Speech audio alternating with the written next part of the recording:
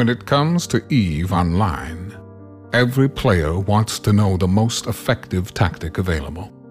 You want to know the meta. The meta controls everything. It determines what will and will not happen. Knowing the meta will alter your views, make you question your reality. It might even make you laugh. And now, you're part of it. You're watching The Meta Show.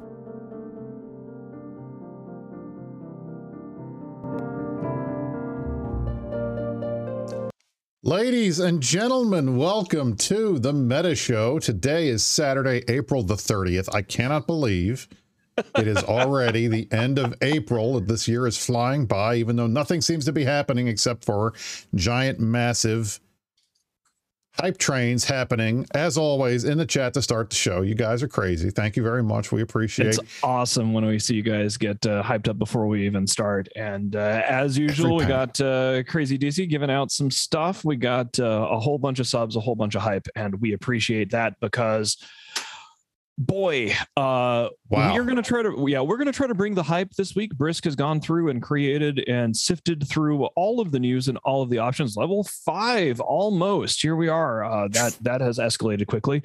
I blinked. I looked at it when it was like level 2 and I was like, oh, hey guys, thank you. And now all of a sudden here we are. Fanfest is next week. And we are going to be hearing the EVE keynote on next Friday. And as a result, a lot of us are just sort of inhaling, exhaling, waiting, wondering. Carneros, 5 gift subs. Thank you. And we are almost at the top of the. Okay, I think the hype train. Almost there. We're going to hit it. Guys, there it is. Wonderful. We can start the show now. We officially have our level 5 hype train. Level 5 hype train to start the show is usually the way. So, we hope CCP brings the hype. As you guys can see, I am wearing a red shirt today, and Brisk is wearing more normal Brisk clothes. It is no longer a double black show. We always hope for the best, expect the worst, and we're going to go through today with not only what's happening in EVE, where there's some fun to be made of fire, some fun to be made of test, but I believe that most of our focus is going to be on what we think CCP is going to do, and probably hurting a lot of Borfs about what we think they should be doing for it to be a success. How do you want to take us through this, Brisk? Where should we go with Well, the first thing I'm going to suggest is for all of you guys, it's 4 o'clock on the East Coast. It is 2000 EVE time. So around the world right now, it's 5 o'clock somewhere, even if it's not 5 o'clock where you are. So this is going to be more of a little bit more of a relaxed show. We're just going to speculate a little bit. In fact, I think we're going to start with some totally irresponsible FanFest speculation. And we're going to knock that out as our top story. So I've got some scotch here. I hope you guys get an adult beverage, and we will start the fun right now with our top story.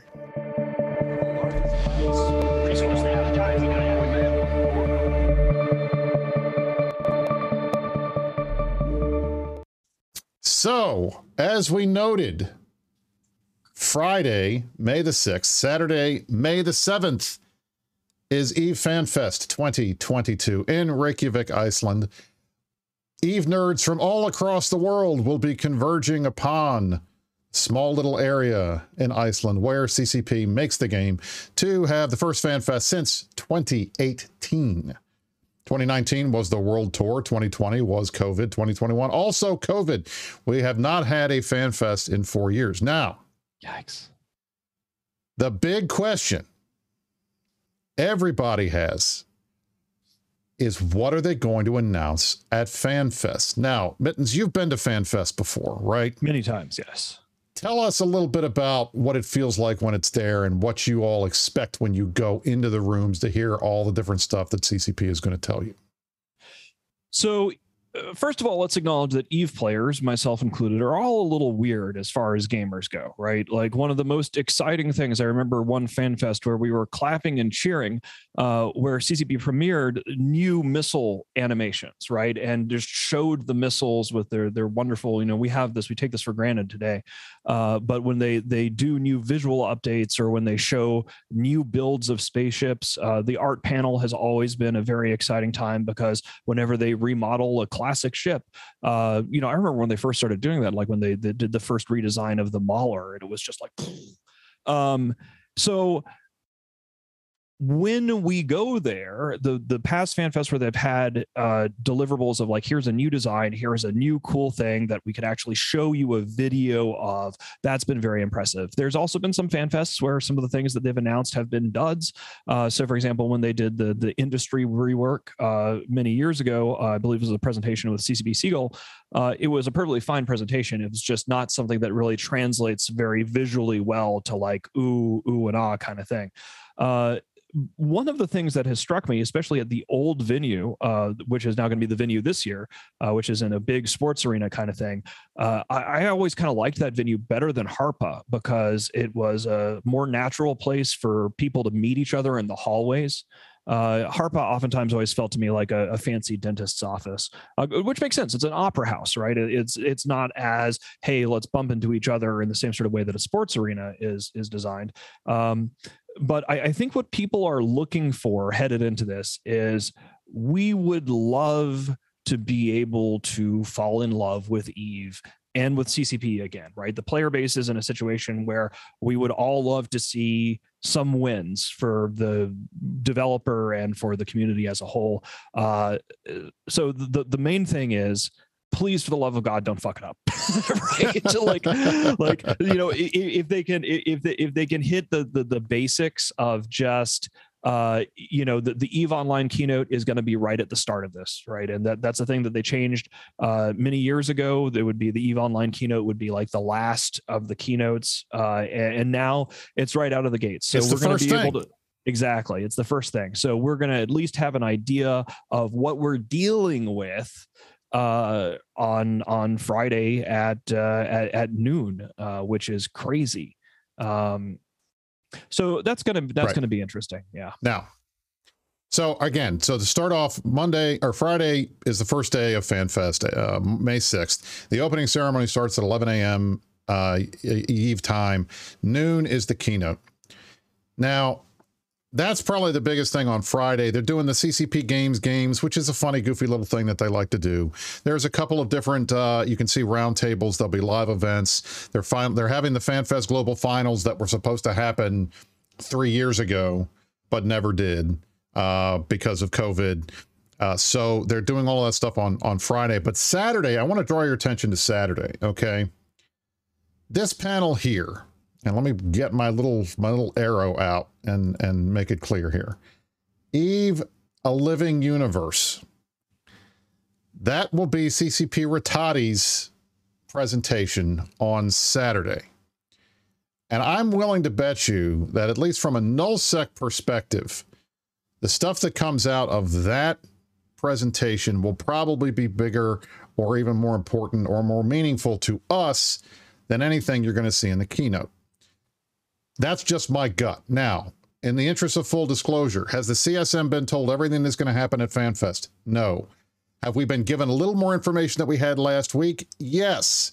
We had a meeting Thursday with Rattati. We did find out certain things that are going to be announced. We don't know everything. We don't know the keynote. We know stuff from his presentation, but we don't know anything other than that. So when we do totally irresponsible speculation, I don't have much more info than you guys, and I'm going to be speculating as much as you are about what's coming because I don't really know. The meeting we had on Thursday had some top level kind of 30,000 foot things. We haven't seen anything operational yet. I'm interested to see timing, and I'm interested to see what they're going to do. But I'll tell you, and I've said this before, and I will go into it as close as I can get without going over my NDA line. Some of the stuff we talked about on Thursday with them, I was pleasantly happy to hear. Like it was the kinds of things where it seems like, okay, yes, they're listening, they hear us, they understand things. They're going to try to do some stuff that we will potentially like. Now, I say that now and watch everybody hate it and boo and go crazy. But when I heard what they were talking about and the things that they were saying to us on Thursday, I did not feel the kind of angst or like hit in the feeling in my stomach when I have heard other things that they've told us, like, oh, by the way, we're raising prices $5, or, oh, by the way, we're doing this, we're doing that. So I didn't get that instant feeling of being nervous. So that's I think that I'm going to take that in a cautiously optimistic way. that maybe they figured this out and they're not going to give us some kind of crap on Friday or Saturday. But to that point, what do you think we could see on Friday and Saturday? So I put this together. We're going to do totally irresponsible FanFest speculation. Now, the number one thing, what do you think the number one thing, I mean, what do you expect from a FanFest keynote that they will announce? What do they almost always announce, Mittens? What do you think off the top of your head? Well, usually there's a big expansion to the universe, right? Usually there's some sort of here is a cool big future thing, like the famous ones we've had in the past would be like build your own Stargates, or some sort of walking in stations, or basically at most FanFests there is a headline feature of some kind that is, the standard by which then the company will be judged as to whether they're able to deliver it or not. But I would expect at the very least something new. And I've said this before on a few other shows where, like in the past few weeks, where, with CCP has always had a few what I would call like emergency options, right? Like in case of emergency, when you done fucked it up, break glass and release Jovians, right? Like there's this whole area of space that has never actually been allowed. There's been assets for Jovian things in the game for a very long time. And I always kind of figured that in a situation where they really stepped in it, they always have like an, oh shit, break glass, release Jovians kind of thing, right? Hey, have a new player character race or a new line of ships or some sort of a big new content. Because the fact of the matter is, if you're trying to explain, like one of the things to keep in mind about FanFest, guys, is from both a CSM and from a games journalist perspective, FanFest is a major opportunity for CCP Games to fly a whole bunch of games journos to Reykjavik and then wine and dine them and give them some talking points to then write articles post FanFest about, right? And so normally the way you would do this is you would then have some big headlining features that would be exciting, and then CCP would hope to get like a wave of positive press of like, ooh, CCP announces what the hell ever. So I'm hoping there will be something like that, because, I certainly don't think that gathering the press to Reykjavik and say, hey guys, we added waste into the game and now the players hate us and we raised the subscription fees by $5 a month in the US is really going to fly. So they definitely need some kind of new content. I just have no idea. And that's the thing. I agree 100%. I think they absolutely have to announce some new content, something that is going to get people excited about logging in again. And that's the big question. What kind of content could they announce that's going to get people excited about logging in again? And we've seen we saw 4 years ago, the last big content update, and that they announced this at FanFest, was the Triglavian invasion. All right, so that was a brand new thing that came out. You had Abyssal Dead Space that had been launched, which at the time I thought was a great idea, and today I've kind of soured on it. It's popular with players, but it's instance gameplay. It pulls people out of space, and the amount of PvP and stuff that we expected on the out gates when people were coming out has been very little. It's ganking, and that's about it. You're not getting a lot of fights. So you're taking people out of the sandbox and putting them in their own little private sandbox to play game and make money. And the fact is, the way that they have nerfed every other money-making opportunity throughout the game except wormholes means that Abyssal Dead Space is now like the preeminent premier way to make ISK. And that's not good when you're pulling people out of space. So I was concerned about that. And what I hope that we will see, whatever new content that they tell us about, and I would be absolutely flabbergasted, which probably means it's going to happen, but I would be absolutely flabbergasted if they did not announce some kind of new content. They're going to have to do that. Because if you think about it, FanFest, it's not just goons going to FanFest. It's not just meta show audience members going to FanFest. It's not just nullsec people going to FanFest. You're going to have people from all over the game, high sec, low sec, wormholes, nullsec, everywhere in between. You're going to have people who are big fans of the lore. You're going to have big people who are big fans of the company. There's got to be like 3 of those people left, right? I mean, so you're going to have all these different audiences that they have to try to appease, and they're going to want to make sure that whatever they announce content-wise has something for everybody. So I fully expect that we'll see some content. It's just hard to guess what it is. But things that I think would be great: missions, New missions would be great. Something faction warfare would be great. Anything along those lines that we've been asking for years, that would be great. What were you going to say, Mittens? I'm sorry. So I'm just going to follow in after you, which is I'm going to try to do like the inverse of this. Is like, here's what I think would be good, and then here are the things that I think we should hope that they stay away from. In terms, like, no more like sparks. Like Spark, for those of you that may have forgotten, which is very easy to forget, was a VR sport that CCP announced was going to be a new VR sport. And they had this whole VR thing at one of the last major Fanfests. And, I really want to see the new content for EVE not be, hey guys, we're doing an FPS again, and this time we promise not to fuck it up. Hey guys, we've invented Spark or some other random sport or some other thing that you're supposed to be excited about that's not EVE. I mean, this is EVE no Doctor Who crossovers, we don't need other games. Eve, tranquility. Like, put, the sandbox needs new sand. It doesn't need a removal of a bunch of sand and then, hey, a waste mechanic and a whole bunch of other things. I think that the biggest thing that, if I would say what I would be looking to judge CCP on here is what they are going to present something that is more than diddling existing numbers in a spreadsheet. Right. I want to see, as if I was a judge on a baking show or a cooking show or something like that, what I would like to see in the contestants is I would like to see that CCP is capable of being a real game developer, not just a company that is handling EVE in sort of a maintenance mode. I want to see that they can do more than tweak some ones and zeros. I want to see some videos and some examples of actual gameplay that is new. And according to CCP, for a long time, they have all of these developers that are working hard and have been working hard on the new player experience. And so, at least in theory, there's a whole bunch of developers that are out there in Reykjavik doing developer things and have been doing developer things for a long time now. And so if this is actually true, and it's not just an excuse from the Rattati administration covering up an inability to do more than diddle numbers on a spreadsheet, I will feel much more confident about EVE Online if they can demonstrate that they can code and develop new things for the video game EVE Online, as opposed to just tweaking the spreadsheets. That's what I'm hoping to see. I agree. And so on to our second idea. I mean, this is the next thing I wanted to talk about, because I think it's been a while, but I'm pretty sure the last FanFest they announced the trig line of ships. So I would like to see new ships. Are we going to get new ships? We've not had any new ships added to the game since the Edencom ships came in. And to be bluntly honest, those were a disappointment.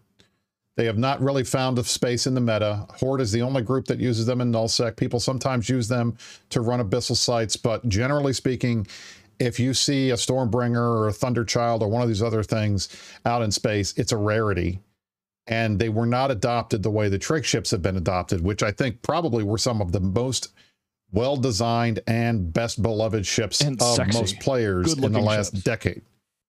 I mean, not since like the attack battle cruisers came out, or even the T3Cs, have people been as excited about the trig ships as they were about the trig ships. So the fact that we have examples of when we have seen some really good ships designs and really good ships coming out from FanFest, and then we've also had more than our share of blue balls from the company in the form of things like Angel Caps that were announced and were shown on screen at a FanFest and have never made it into the game. Yet, despite the fact that they captured the complete imagination of the entire EVE player base to the point that not a day goes by when someone doesn't ask me, when, Brisk, are we going to get Angel Capitals?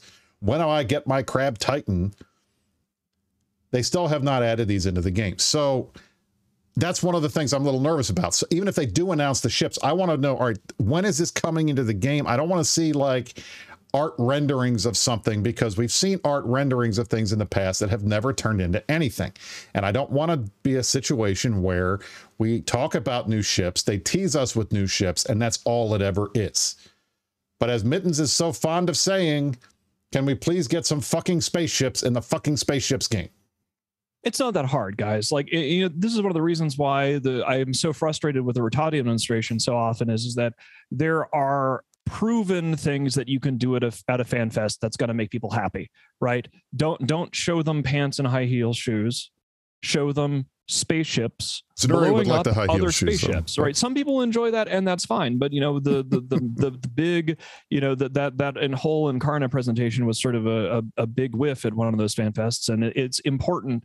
They need to prove that they can make the core EVE player base, which pays their bills, happy, and show that they still have some kind of spark of magic. Not the fucking VR game, but actual, show us a spaceship. Show us that you can build a fucking spaceship and put it in the spaceship game and have it not suck and not be made out of water, like the capital ships have been. So, yeah.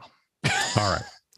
Next up, I think the next thing that I was thinking of potentially what could they talk about is probably a little controversial. It might get them in trouble, but I think it's something that we all kind of expect to see at FanFest, just because this seems to have been the path forward that they have been going on for a while, where anytime they announce some big new thing, it's monetized. So will there be new forms of monetization announced at FanFest? That's a good question. And I'll tell you this, and I said it last week and I'll say it again.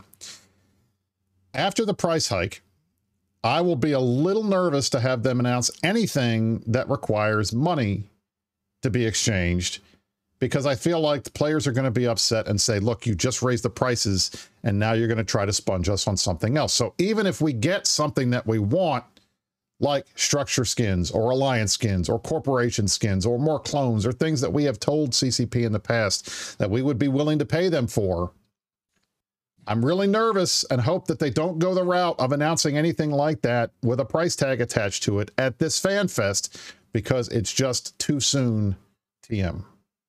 I think if they announced like, hey, we're going to add a multi-account discount, that would be an easy win. Like if they're going to talk about money at all, or they're going to talk about any of the controversies that they've engaged in, coming out with a stack of benefits that are new and real, with the Omegas, if you're going to pay $20 for an Omega subscription, what are we getting that we weren't getting before?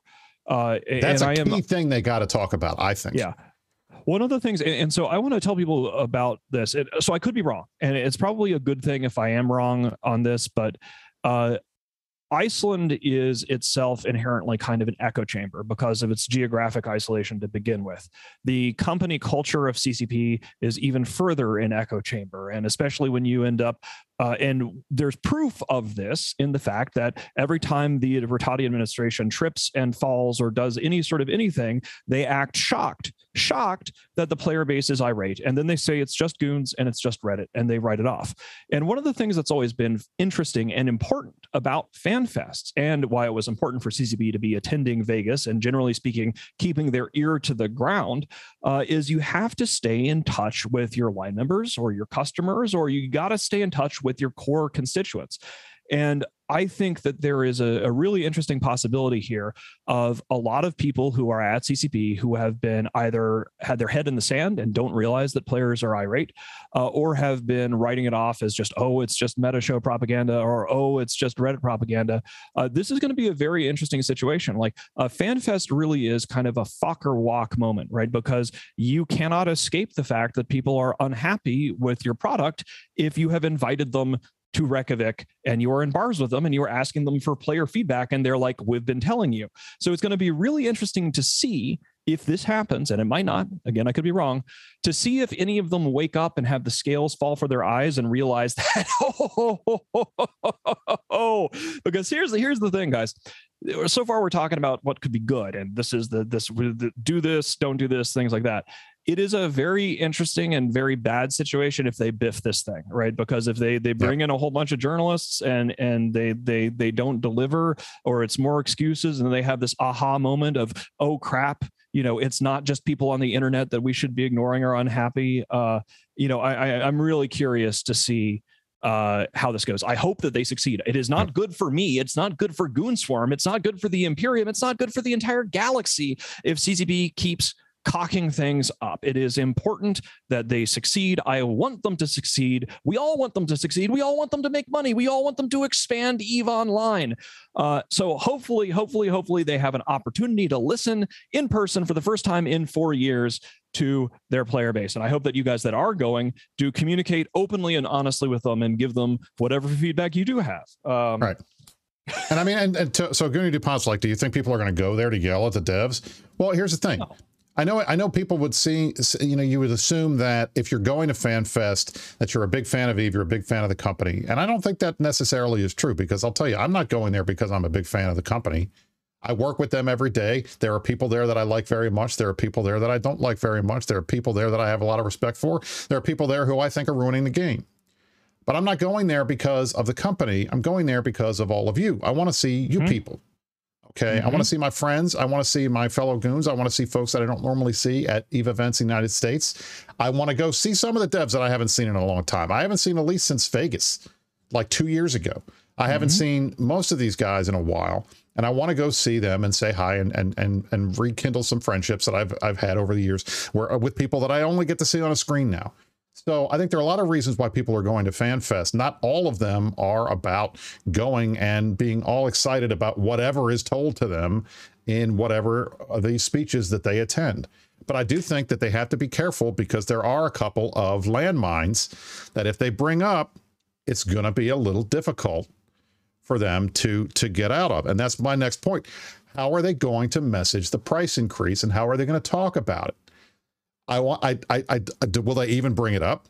I don't know. I don't even know. I'm going to guess they're not going to say a damn thing. I'm going to guess unless they actually have something to show Omegas, like, you know, oh, we've really got all these important things that are just around the corner, and we're gonna bolt all that stuff onto your Omega subscription, and it's going to be fine. Like it is. I give it a coin flip odds, guys, that the Rattati administration just tries to sail through this and act like the price increase didn't happen.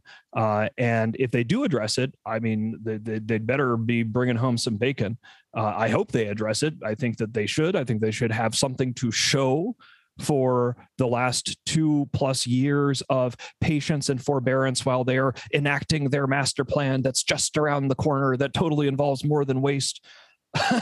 But, you know, this is the risk. Correct. The risk is that they get up there and somebody just biffs it, and the audience is, you know, there's a non-zero possibility of like a "don't you guys have phones" kind of like a viral moment. If we could just get through this thing without a "don't you guys have phones" disaster, I'll be happy. Agreed. And I'm hoping that should be this situation. I don't expect it's going to be that crazy. Now, I will point out something, just one thing. If you're going there and you want to talk to CCP, to various developers or whomever, and you are critical or you're upset or something like that, first of all, don't be a dick. You know, they're just people. Even Rattati, he's just a person. We're all just people. Okay. So even if you're critical, you don't like what they're doing, and you want to tell them, hey, I'm not a big fan of what you're doing, be respectful about it. Don't be a jerk. Don't go up to them drunk and slobbery. Don't punch anybody. Don't barf on anybody, please. That's been an issue in the past.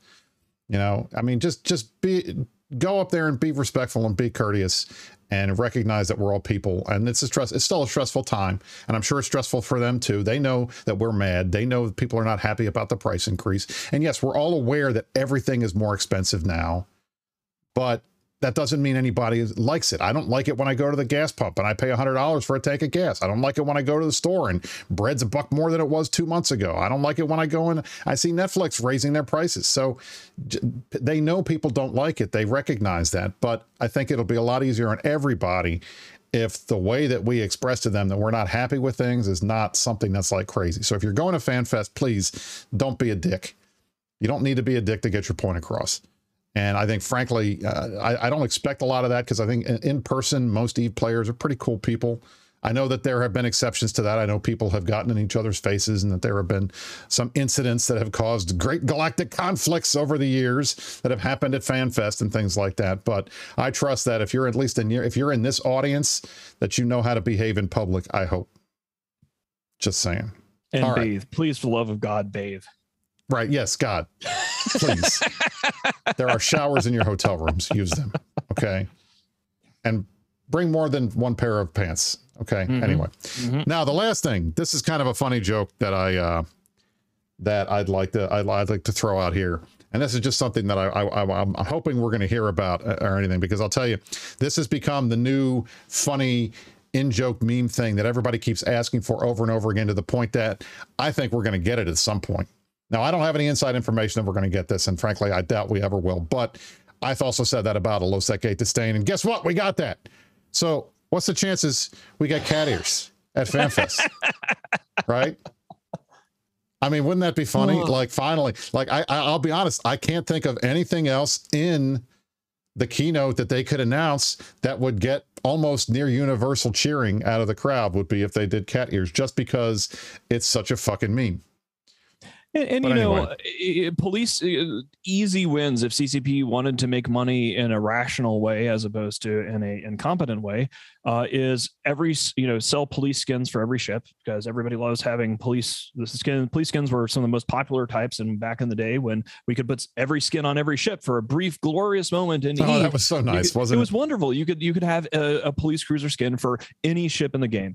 If you had something like that and you sold cat ears, then maybe you wouldn't wonder why your players are complaining about, it was just, these are easy wins, guys, easy wins. Even if it's a joke, get over your whatever precious crap is going on in the heads of the people at CCP that are saying we can't have this kind of skin, we can't have that kind of skin. You're going to have to get over it. You're going to have to get over it. Because we would rather see a vibrant world full of, like, are you telling me that in the far future, in the grim darkness of the far future, where your magical capsuleers and stuff, people are not going to make their ships hot pink and wear cat ears and be as weird and rebellious as possible? Like, that's human nature. And you got to understand that.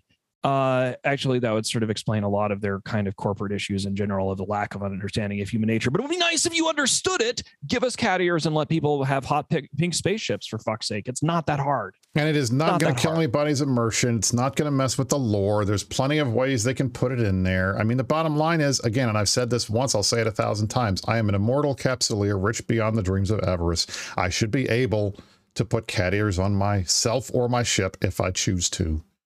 I wouldn't, because that's not my style, but I know a lot of you would, and I would like to shoot you. So I think that would be fun, to go out and blow up ships that happen to have cat ears on them. So anyway, that is our FanFest totally irresponsible speculation. Again, we'll see what happens Friday, Saturday. For those who were asking, I will be hosting CCP TV Saturday morning.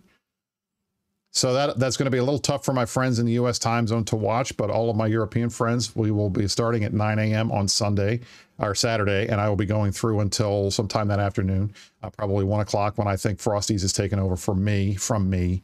And then I will be doing interviews with a number of newspapers that they've asked me to do. I got The Guardian and McPaper over here in the United States, USA Today, and I think PC Games N as well I'll be doing interviews with. So you're going to get to see me on Saturday. And as a programming note, next week for the Meta Show, obviously we will not be doing a regular Meta Show because I will be in Iceland at FanFest, and Mittens will probably be taking the day off. What we are going to do is bring you the next edition of WWE Meta Show style. I'm so excited about this. 2022. So we're going to do that next week. You're going to get to see all of your favorite Eve famous celebrity people fighting each other in the ring for your pleasure and amusement. Merkel Chen, Asher, Matani, Villy, ProGod, a bunch of other people will all be featured next week. So Life Shifter will be doing that for us. So you guys will get to hang out and see that on Saturday. Now, we're kind of done with this part of the show. Do you want to do a brief, because it kind of feeds into this before we get into the Nullsec Power Hour? I want to do a brief piercing the corporate veil. There's a little bit of news. Yeah, let's touch on this, because this sort of raises the stakes for FanFest a little bit. So we're going to corporate level. We're going to pierce the corporate veil real quick and go into the no good, very bad week for Pearl Abyss that has been happening over in Korea.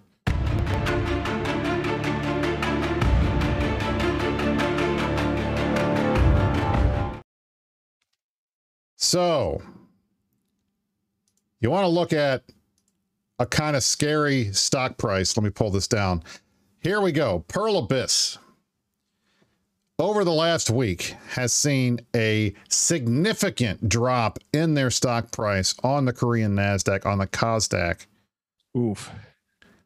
They went from 97,000 Korean won a share down to 67,300 Korean won a share. That is the equivalent of $1.39 billion worth of market cap that they have lost in the last week. Now, you may be saying, well, Brisk, if you have been looking at your own stock portfolio, you would know it's in the shitter, and tech stocks around the world have been going down, and that is true. And I think Pearl Abyss is definitely part of this.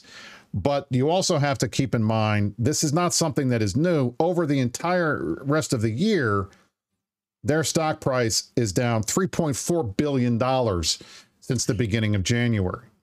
Now, Noisy Gamer put out a blog to talk about this on Thursday, and I think it was very interesting. I saw it, and I chat with him about it today. The biggest problem, as far as we can see, is the only major announcement game-wise that Pearl Abyss had for 2022 was the launch of their Black Desert mobile game in China. And that seemed to go great in the beginning. The first week, it zoomed to the #1 downloaded spot, but a couple of later in the day, it was down to 75, and it has kind of fizzled out. This was the only major announcement for Pearl Abyss in 2022. They have not been able to get any of their other games out. Crimson Desert, which is supposed to be the sequel to Black Desert, was supposed to be released this year. It has been pushed back and back and back, and they don't appear ready to launch this thing until sometime next year, if then. So the result has been Pearl Abyss has taken a big kick in the butt in terms of their stock price, and I think that is going to put at least a little bit of pressure on CCP as one of the steady performers inside the Pearl Abyss portfolio to help tide them over through this bad time until they can get to the next win, and maybe the stock prices go up, and maybe we aren't like headed towards some kind of global recession that it looks like, given the way the stock market has been going around the world for the last couple of weeks. Well, I'm a little nervous about this, boss. What about you? This is fascinating. I mean, so first of all, a little refresher for people that haven't paid too much attention to the Pearl Abyss segments we've done on the Meta Show over the last couple of years. I want to start with where the acquisition was. I'm going to write this down so I don't lose my train of thought. Eye of Sauron on admin at Fanfest. And then we're going to work backwards so I don't lose my train of thought. So one of the first things to understand about the relationship as we understand it between Pearl Abyss and CCP is that when Pearl Abyss had their initial public offering, it was extremely successful and they ended up with a lot of won.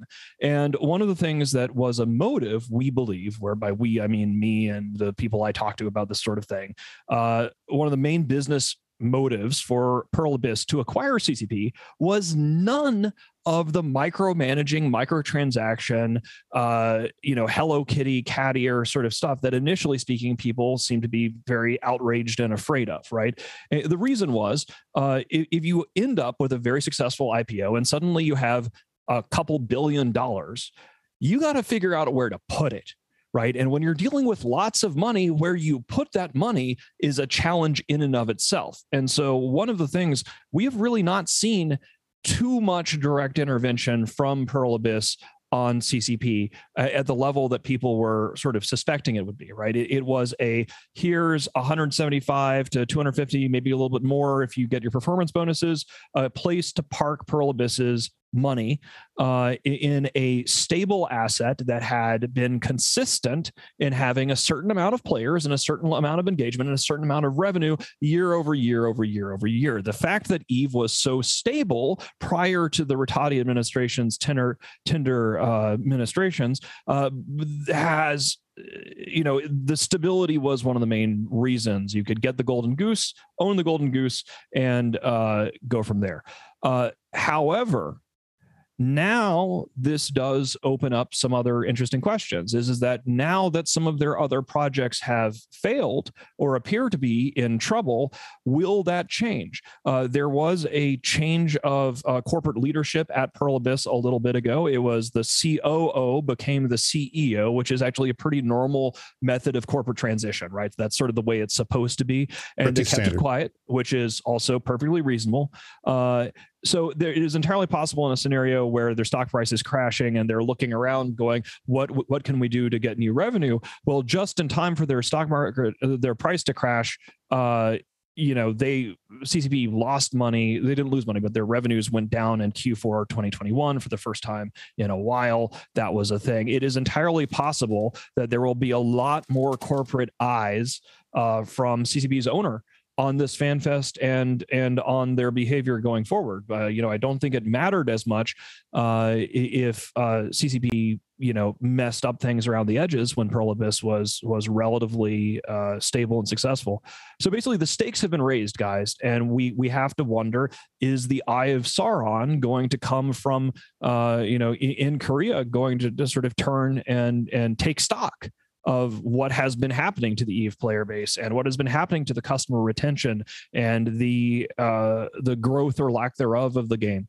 And so, yeah, this I believe that this is big because this is the first time that we have seen an indication that Pearl Abyss has run into a corporate transition, actual big line go down changes, and it's just in time for FanFest on Friday. Right. Whee! And again, like we said, like Matani said in the beginning, FanFest, one of the reasons why FanFest is a big deal is because it gives CCP the opportunity to get a lot of earned media that it would otherwise have to pay for. Mm-hmm. And that's good. You like that. You want earned media. You want to get all the media guys writing about the game because it creates buzz. It creates some kind of like they're going into the next year is the 20th anniversary of the game. This is the 19th anniversary this year. They're going to be talking about all of that stuff. They're going to talk about Eve Forever. They're going to talk about the third decade and all the other types of stuff that they bring up all the time. And they're going to want to use this as a way to get free attention that they don't have to pay for on the game that hopefully they can turn into new subscribers, turn into new players. And we should be all for that. But it's going to be a lot tougher now when everybody's going to be looking at them and asking, so are you guys nervous about the stock prices with Pearl Abyss? Are you guys nervous about, what's going to happen with this increase? What are you worried about your Russian players and the stuff going on in Ukraine and the war and what the impact's going to be? All the questions they're going to get asked are going to be relatively negative, and they're going to want to try to spin it back on the new stuff they're announcing here. So I think at the end of the day, this is a big opportunity for CCP to get earned media, but they're going to have to earn it, because the media is not going to be wanting to talk about the stuff that CCP wants to talk about. They're going to want to be talking about all this other stuff. So we'll see. Yeah. Whew. All right. We are done with CCP talk. We are ready to take a little bit of time to have some fun. There were two State of the Alliances. One we have audio for, one we do not. We had a test State of the Alliance, which they claimed was their first State of the Alliance in years. I guess all those things that Villy and ProGod did weren't actually States of the Alliances or something. And we have FI.RE. We have notes from FI.RE Coalition's State of the Alliance, and I want to address that for one major reason, and that's because Konstantin, the severely brain damaged, cannot stop with the big lie that what we're doing down there has anything to do with the Ukraine war. So we're going to go into Nullsec Power. We're going to talk about FI.RE. We're going to talk about Test, and we're going to have lots of fun at their expense.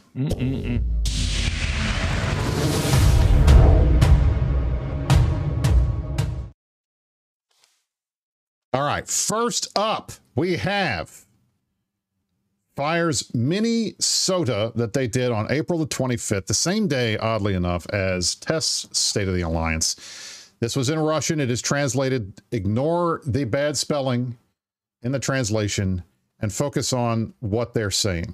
Now, Konstantin starts off by saying, looking back at the last 6 months, I've come to the conclusion that it's pointless to waste time in EVE about morality and principles, which is what you say when you don't have any. Like, that's not how you start off a State of the Alliance, by saying, nobody in this game has any morals, so neither do we. Okay. That's not exactly true. As we have said before, at least on the Imperium side, we are your best friends. We are your worst enemies. And when we make deals, we stick to them. And I guess not everybody is like that. He's talking largely about, he brings up Try and talks about how they were fought, Imperium fought them in Cloud Ring. Our dear friends in Cloud Ring got pushed out. And now they're on our side. And now they're temp blue to us because we're all fighting the same people in the South. That's not a lack of morals or principles, Constantine. That's EVE Online.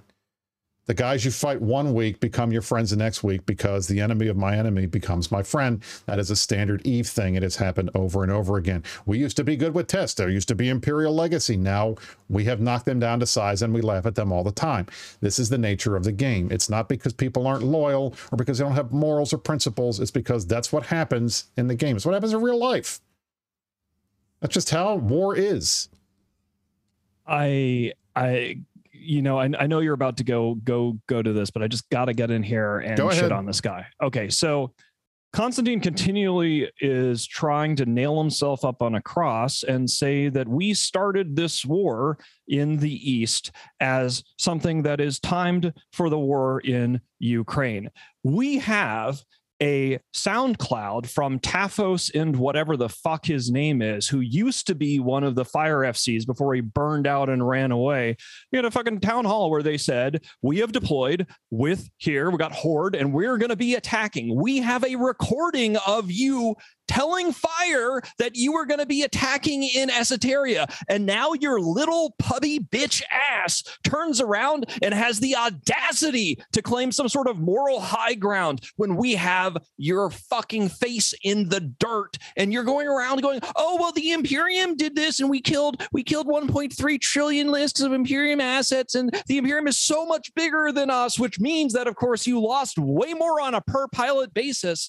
I skipped ahead a little bit. That's the bit in the War and Faith Atlas section. Okay. You read down. Okay. But moving back to the ranting and the screaming, this is hilarious. We have not published this SoundCloud because it's just a boring kind of thing. We'll probably do that after the show because I keep mentioning it. But essentially, you dumb motherfuckers said in a public area where the Black Hand could catch it. This is also funny, a little bit down there. We'll make fun of this. By the way, guys, the Imperium and Goonswarm is good at espionage. You might have been hearing about espionage and Goonswarm at some point in the last 10 or 15 fucking years, ever since that whole disbanding Bob thing, maybe a little bit before that. But surprise, surprise, we have the goods on you where you're admitting that you guys are attacking and that you deployed with Horde to attack in Esoteria. And so then we deployed, and now you're nailing yourself up on the cross like a little bitch, Constantine, because you are a little bitch. And these are the excuses you have to make. You want to try to act like you have any kind of moral fucking high ground, you dumbass, you fool. And you think that this is about the fucking war in Ukraine? Eat my ass, bitch. That's the bottom line. This is the bottom line. I would like to remind our dear friend, Constantine, that this entire campaign started because Horde, their SIG, Test, their whole alliance, because they don't have SIGs anymore because they don't have enough people, and you guys and Fire started attacking Red Menace Coalition in Esoteria because they had the audacity to sign a non-invasion pact with the Stain Russians because of the fucking Ukraine war. They were trying to make sure that they were safe, and you guys took advantage of that, including a whole bunch of non-Russians on the part of your friends in Horde and Test to do this. How dare you? How dare you come in here and put this big lie out again? And that's what it is. This is the big lie. If you believe and you are telling your people that real-life war had anything to do with a content deployment that Goons didn't even join for like 2 weeks until after it was already down here. You guys deployed caps. We're like, oh, they deployed caps. We got to follow. We got to get in there to support. You are the absolute worst kind of fucking liar that I have ever seen. And it's disgusts me that you keep bringing this out. And the more you keep saying this, the more we are going to push to clear out everything you possibly could ever have. Because now it's personal. This is not okay. This was a fun deployment to start, but it's not anymore because you can't stop lying. Period. And that could have come right out of the mouth of your boy Sweaty Shines. Okay. We're not going to stop now because you guys can't stop lying. Eat my ass. It is amazing to me. So like the next bit I want to riff on here is, you know, a little bit further down, he's talking about how if you look at the results, here's my kill board. Okay, so first of all, goons are dumb and periodically we crash cap fleets into trees. This is nothing new. Everybody who has played EVE Online for any length of time realizes that. Yes, we collectively lost like 70 dreadnoughts, and that racked up the cost of the battle report, I guess.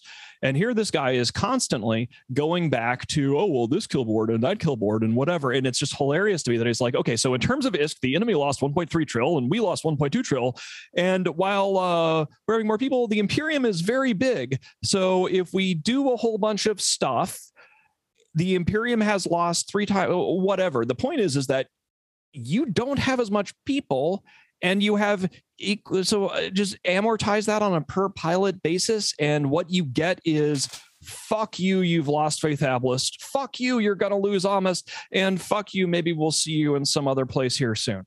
But it is just of the rationalizations here to go from like, well, they're way bigger than us, so the amount that they lost is actually way less on a per pilot basis. Right, on a per capita basis, it's far not nearly as bad. They can't even get their numbers right. Well, the enemy lost 1.3 trillion. And then like 2 paragraphs later, the enemy lost 1.5 trillion. Is it going to be 1.7 next? Is it going to be 1.9? How many more trillions did we lose? When you're making numbers up and just pulling them out of your ass, which I don't know how he could have pulled them out of his ass because his head's still up there. I guess you can just make up any number that you want. It's perfectly fine. But the bottom line is, I mean, every type of coping mechanism that you can have when you're getting your ass beat, he puts into this thing. He talks about how, well, the region's lost, but this is actually a good thing. Okay, I guess. Yeah. And they're just going to go away and they're going to leave, and it wasn't a big deal, and we had the fort here, and it was just a content thing and not a big deal. Everything's going to be fine. We're going to go off. It's a floodplain. I mean, literally, they are calling it a fucking floodplain. After the amount of shit we took for calling Fountain and Quirius floodplains during the Vietnam War. Oh yeah, if you could scroll down a little bit more, because you got the whole like, we've got 9 regions, and it's really hard that we have these 9 regions, guys. We've got 9 regions. We have goons. I actively talk about how we plan to attack ESO. It's a lie. We just didn't have any content close to us. I mean, let me see if I can get that up on the screen because it's not up there now. I mean, it's just like, it is absolutely absurd. This is what we're fighting, boys and girls. Like this is what we're dealing with here. I'm not too surprised by this. Like, yes, Constantine sucks, but this is a dude who has never really been directly in our crosshairs before.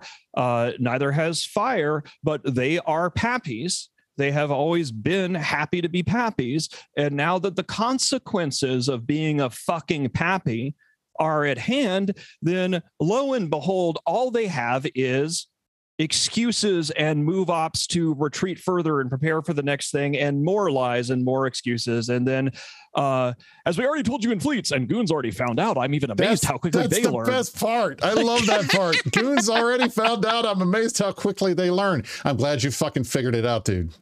Like, dude, you can't fart without Wes knowing what it smells like instantly. Okay. These guys spent a year and a half part of 103 alliances blue, jacking each other off about how great they are and how bad goons are, and insisting that they knew best. And it got proven otherwise repeatedly on the battlefield.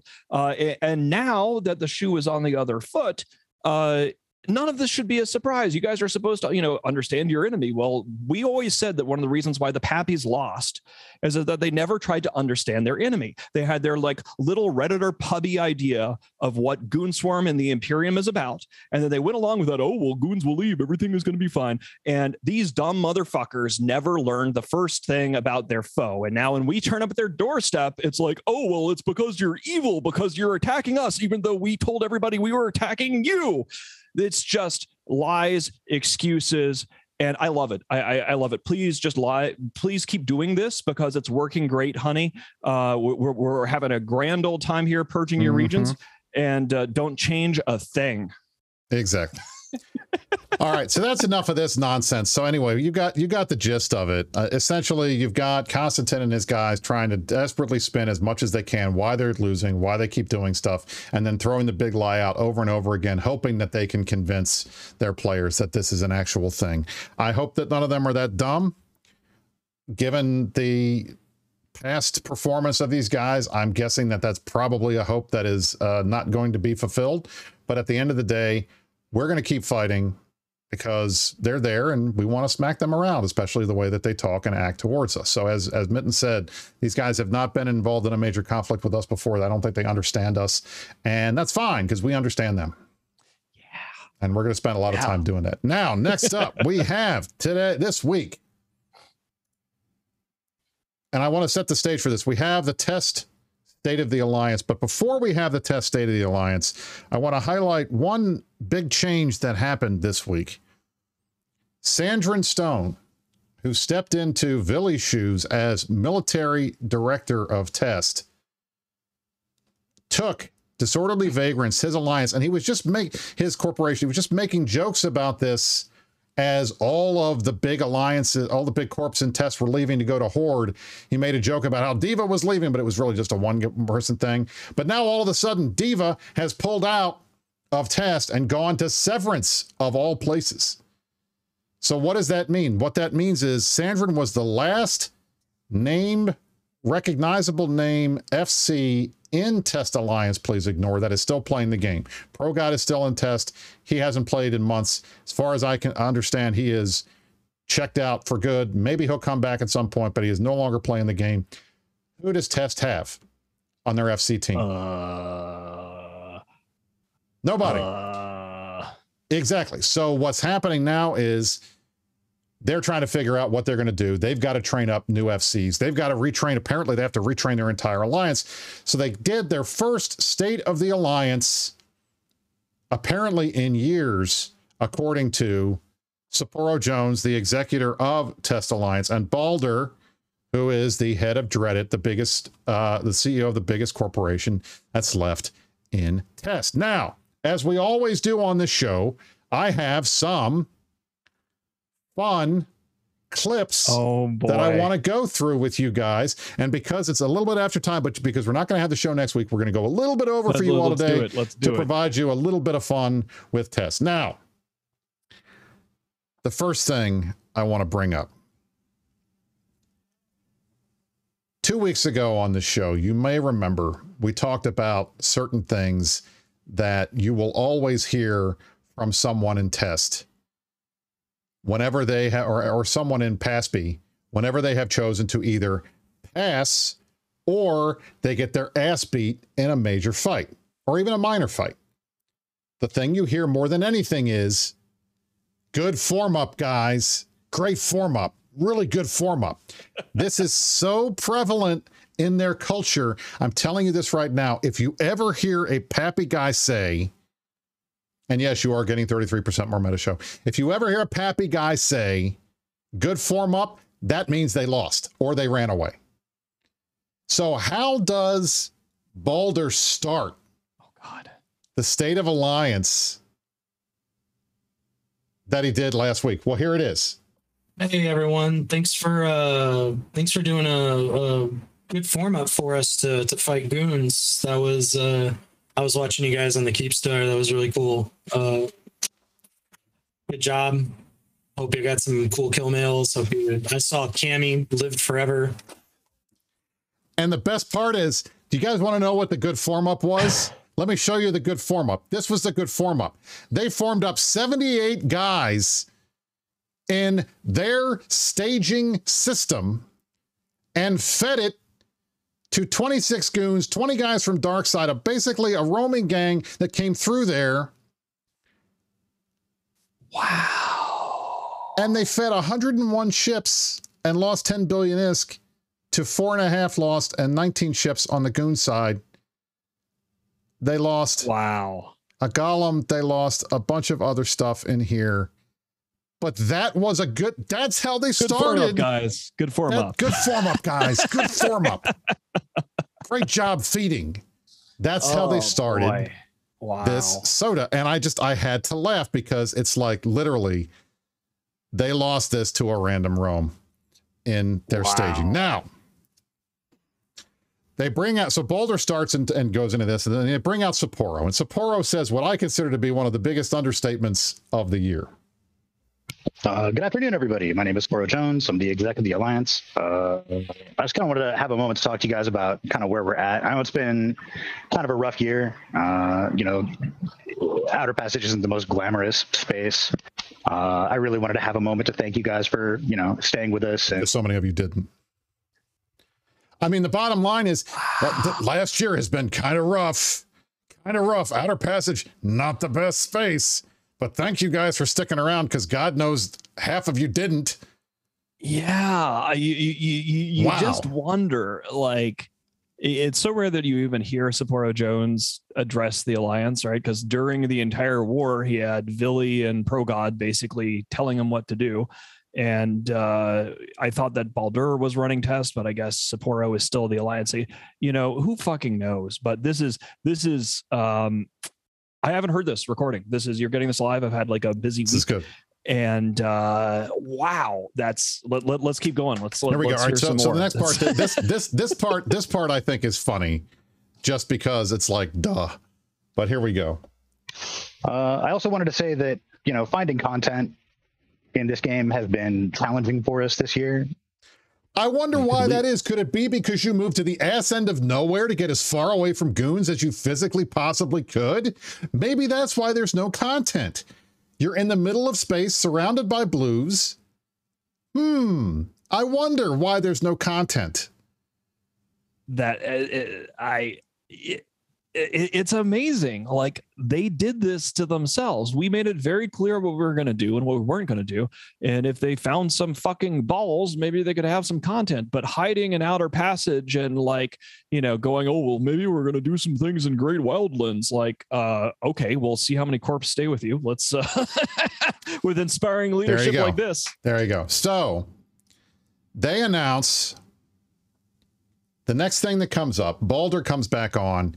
He announces the biggest change in test this year. This is the biggest change that they're going to make in this whole State of the Alliance. It's their biggest announcement. You want to know what it is? You're going to laugh. Let's listen. Now we get to kind of take test in the direction both of us feel is the direction it ought to be going. And so starting today, the first big change I want to announce to you guys is full Alliance capital relocation from TODT to NEU. We are moving out of the TODT Keepstar and into the NEU TAC Keepstar. So that's the biggest change I think that we are going to do right now. The biggest change they're going to do right now is a move up between two Keepstars in their own space. Listen, this is literally what they are doing. I will haul out my handy dandy red fucking arrow. They are moving from TODT to NEU. That is the biggest change they're making. They're moving their capitals from one system to another. And you know what the best part is? As always with test, you can't have any kind of an announcement where you don't actually start doing the fucking move up on the goddamn stream. Ross, actually, if you could, the fleet is up now, so please look in your fleet finder, and we will have ongoing bridge fleets from now until whenever we're ready to stop. But this isn't something that's going to take place over like a very limited time. This is a long and drawn out process from moving our capital. A long and drawn out process to move your shit inside your own space. And you know what the best part of this is? And Mittens, you're going to love this, okay? Oh, God. Not only are they doing the move up during the State of the Alliance, they fuck it up during the State of the Alliance. Listen to this shit. Working on getting Todd in place, and once it's in place, jumps will be provided every 10 minutes. They didn't even have Sinos in place. There's a Vedmak. Oh, there's a Vedmak trying to kill one of the Sinos. Local Baldur, just go. And then just tell Baldur, just keep talking. Stop. We have to do this. Yes. So he's just like, and I will say this. If Fountain Frank wanted to do an, between Sapporo and Boulder. He could probably do another one that's even longer than the Vili one, because that was most of what this was. Listen, guys, not only this, halfway through the SOTA, and I didn't clip this because I was already going through too many clips, and this was pretty funny. God. Somebody sets up a gate camp between the two systems in Outer Passage and starts killing these guys while they're doing moves, to the point that they're like, stop going gate to gate, just take Titan bridges. I mean, it was literally the funniest thing that I have heard in a long time. And so what else is Test going to do? I wonder, what else could they possibly do? And we hear finally they're going to get a little bit of content. So what kind of content are they going to get? Well, they made a major announcement that they're going to be doing a jump clone deployment, in addition to the one they're already doing in Faithabilis to support XIX. But this one, as they said multiple times in the State of the Alliance, was, oh, this one's just for us. We're not going to support somebody else. This is just for us. Where are they going? And Ross, actually, if you could hold on. Yeah, so one of the things that I'm most excited about is a jump clone deployment that we're going to do to Great Wildlands. Great Wildlands.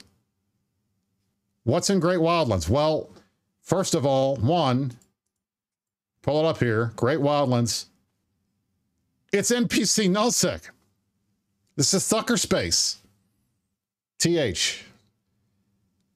Who lives there? A bunch of low-sec pirate guys, and then you've got Valkyrie Alliance with 1,100 members in it, and you've got Ebola, who's there as well, with 152. I'm going to remind you, even as a shell of its former self, Test has 9,000 members in its alliance. And they're going to a region that has NPC nullsec space to pick on a bunch of smaller alliances, and then potentially go into low sec. They talk about that. We might go into low sec. I'm sorry, 8,300 members now. They are a shell of their former self, down almost half since the height of the war. But they're going to go into Great Wildlands on a content deployment because they need to train everyone. Apparently, they need to train their FCs. They need to train people in fleets to know how to shoot things. That's an actual quote. It was amazing to me that this is what they're going to try to do.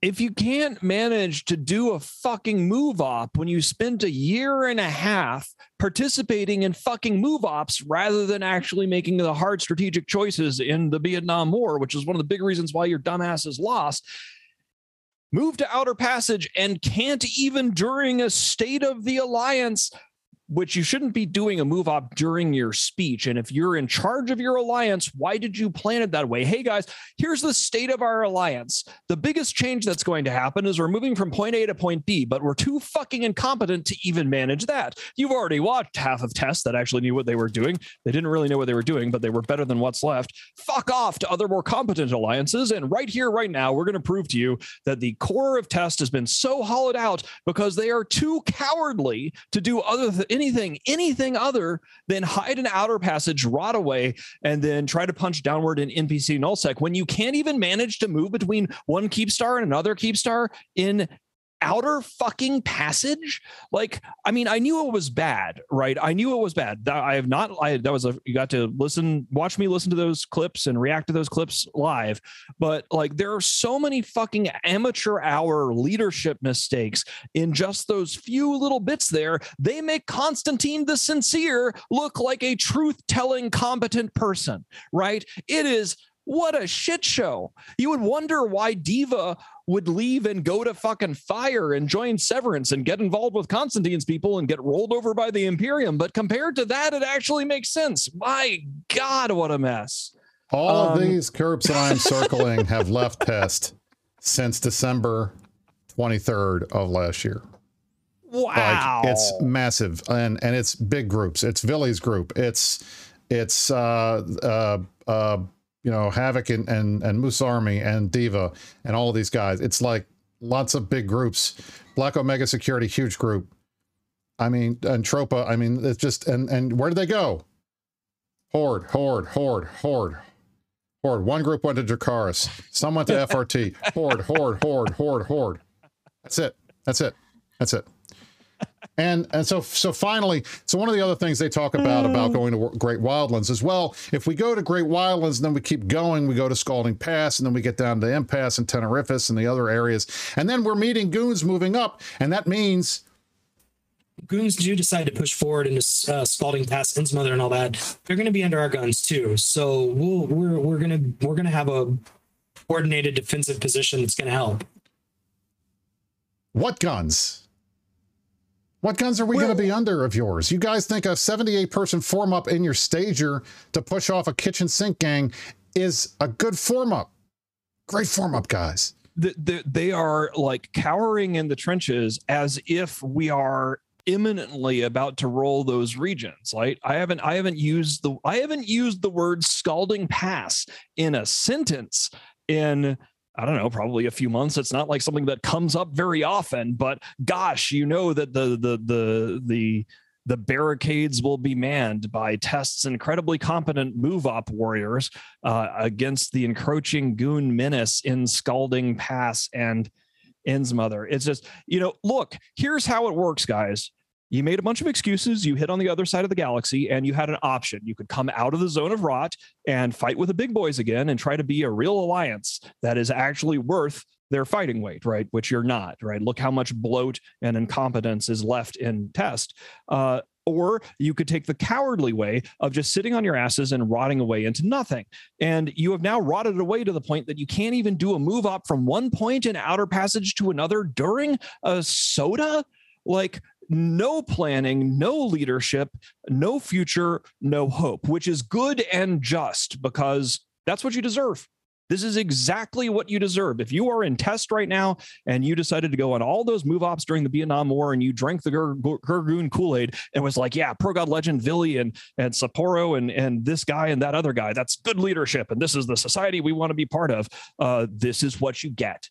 I wish I could say I'm surprised. I'm kind of surprised, but not really. I still think that they could at least have managed a fucking move op and have known to not do it during the middle of a big alliance update. And to say that this is the biggest move we're going to make for the next while, guys, the biggest move we're going to make is we're going to go from one staging system to another. We're changing our stager. Cock it up. Big move. Oh my God. So look at this. Like, the numbers of the top alliances in the game have shifted considerably since the end of the war. I mean, you see, Enid has moved up to number 4. We were in like 7 or 8 before the war started, and then we got really far down there as the war went on. Brave, finally, after forever, did a purge of their inactive members. They still have 8,400, which is more than Test does. Test was the number 4 alliance in the game for a long time, and now has dropped literally by half in the last 6 months or so. And I know some of you, at least one of you out there, is like, guys, this is boring. This is Alex Jones. You're getting bored. But no, it's not. We're giving you exactly the words of the people. We are giving you exactly the words of these guys in their State of the Alliance. If Enid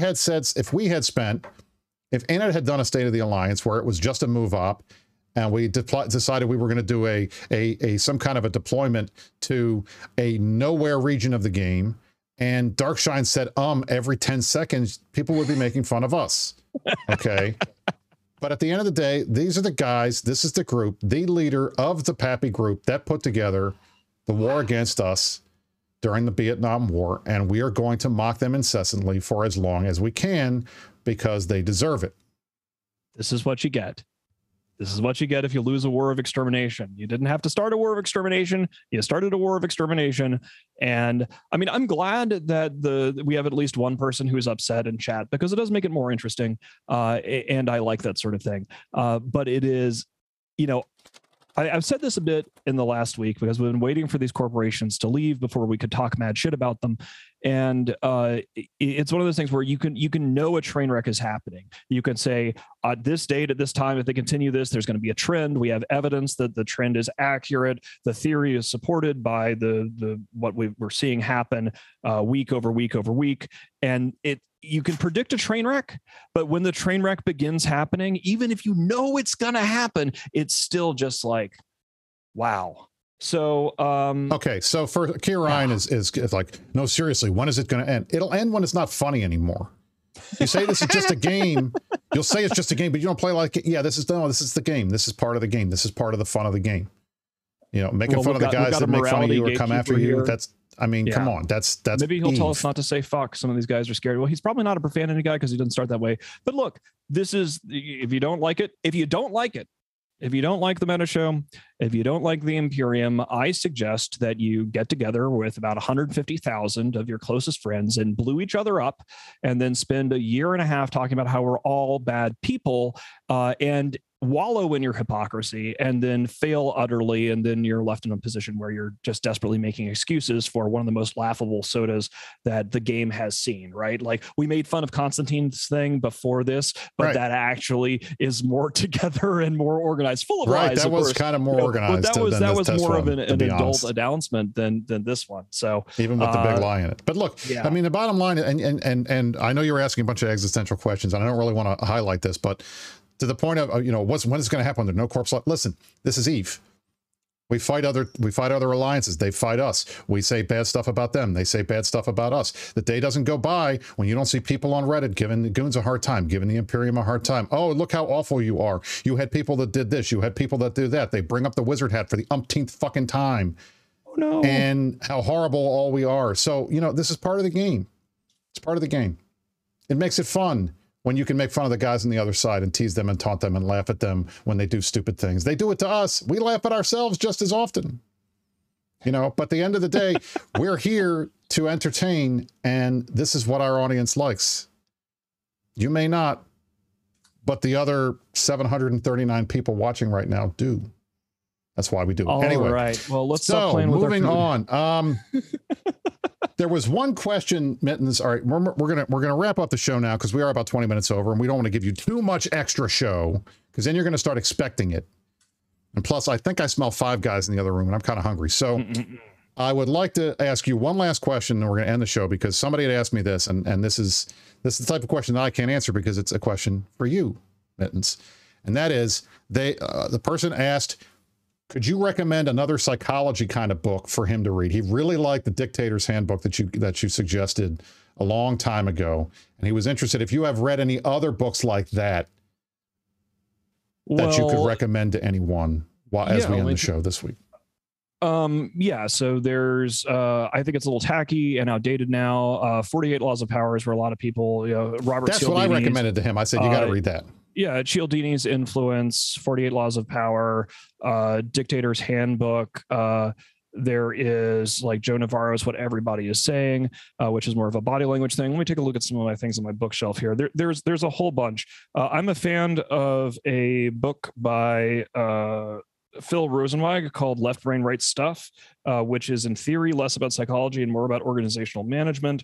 I've got a bunch on that topic. Maybe each week we'll do a little book rec, but off the top of my head, that's actually, I guess everybody gets to see the back of my scalp there. That's interesting. There you go. I'm glad you got a haircut. I turn around and I get to watch the back of my head. But yeah, I mean, basically just get started in there and start learning things. Just watch what the humans actually do, and realize that what they say is often not what they're doing, and they're not even aware of what they're saying. And that goes for me too, right? Everybody's a human. We all have the same cognitive flaws, but you really need to drill into the actual motivations for why people do the things that they do. When you see someone doing something that you think is stupid, you have to go, okay, well, I think it's dumb and wrong, but what do they think that actually makes this reasonable and accurate in their world? And what are their identifying their baseline assumptions? It's a whole process, but those are some books to get you started.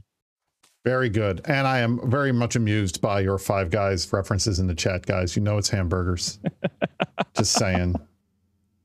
Anyway. All right, ladies and gentlemen, again, next week we will be off the air. We will not do a meta show next week because it is FanFest. I will be doing FanFest. I will be at FanFest. Mittens will not be at FanFest because he's going to be hanging out and going to EVE Berlin. Goons Berlin in July. It is going to be July 9th and 10th.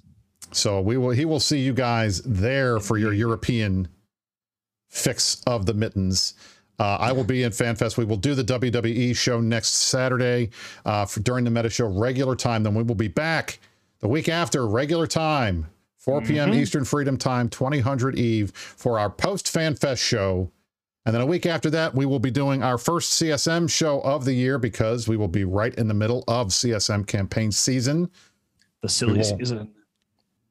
We're going to have lots of silly fun, I assume, during the CSM season. We got a lot of empty seats this time around. It's going to be interesting to see who runs. It's going to be interesting to see who we put up. As Mittens noted last week, the top of the Goon ballot will be Kazanir, Angry Mustache, myself. We will see who else is on that ticket in a couple weeks, and we'll get to see who also is running from the rest of the game. So anyway, from all of us here at the Meta Show, any final words before we get out of here, Mittens? I think that's it. It has been a real one. We've had a fun show, and I'm looking forward to wrestling and FanFest next weekend, and then being back at it with all the CSM stuff. So interesting times, lots of eyeballs on the game, and we hope that CCP manages to do well. I want them to succeed at FanFest. I want it to be good. I want there to be no big viral oopses. Let's just make this a success, guys, and give us something to be happy about, and we can all go back to being happy and singing praises. So exactly. All right, everybody. Thank you all for joining us. This has been the Meta Show for April 30th, 2022. I am Brisker Ball, joined alongside the Matani. Thank you all for joining us. We will see you next time. You stay classy. New Eden. Thank you, guys.